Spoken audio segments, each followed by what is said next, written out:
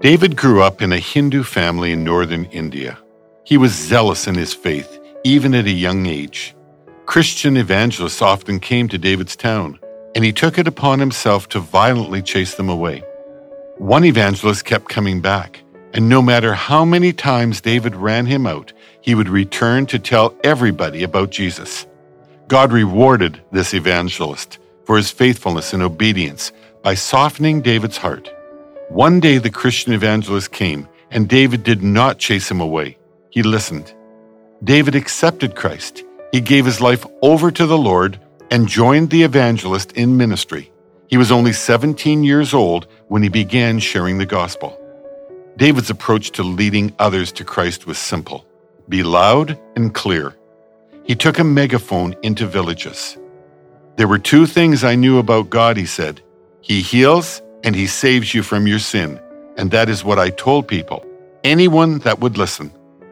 David shouted his simple message into his megaphone over and over again in every village he visited. 4 to 5 hours a day I would pray, he told me. On one occasion, I had a vision of a village, one that had never heard about Jesus.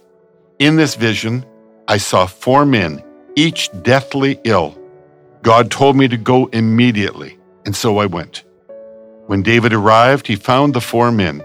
Excitedly, he told me, I prayed for healing. Instantaneously, the men became well. Then I shared the gospel. Within 6 months, 50 people accepted Christ, and I baptized them all. Today, the village has a thriving church of 200 faithful followers. That one church has spawned the planting of another 70 churches, all in the same region. In Genesis chapter 3, verses 1 and 2, it says, Now the Lord said to Abraham, Go forth from your country, and from your relatives, and from your father's house, to the land which I will show you. And I will make you a great nation, and I will bless you. Like Abraham, David was obedient to the Lord's call. He was only 17 when he went into ministry, leaving behind his former life. He invested all he had for the kingdom, and God multiplied his offering.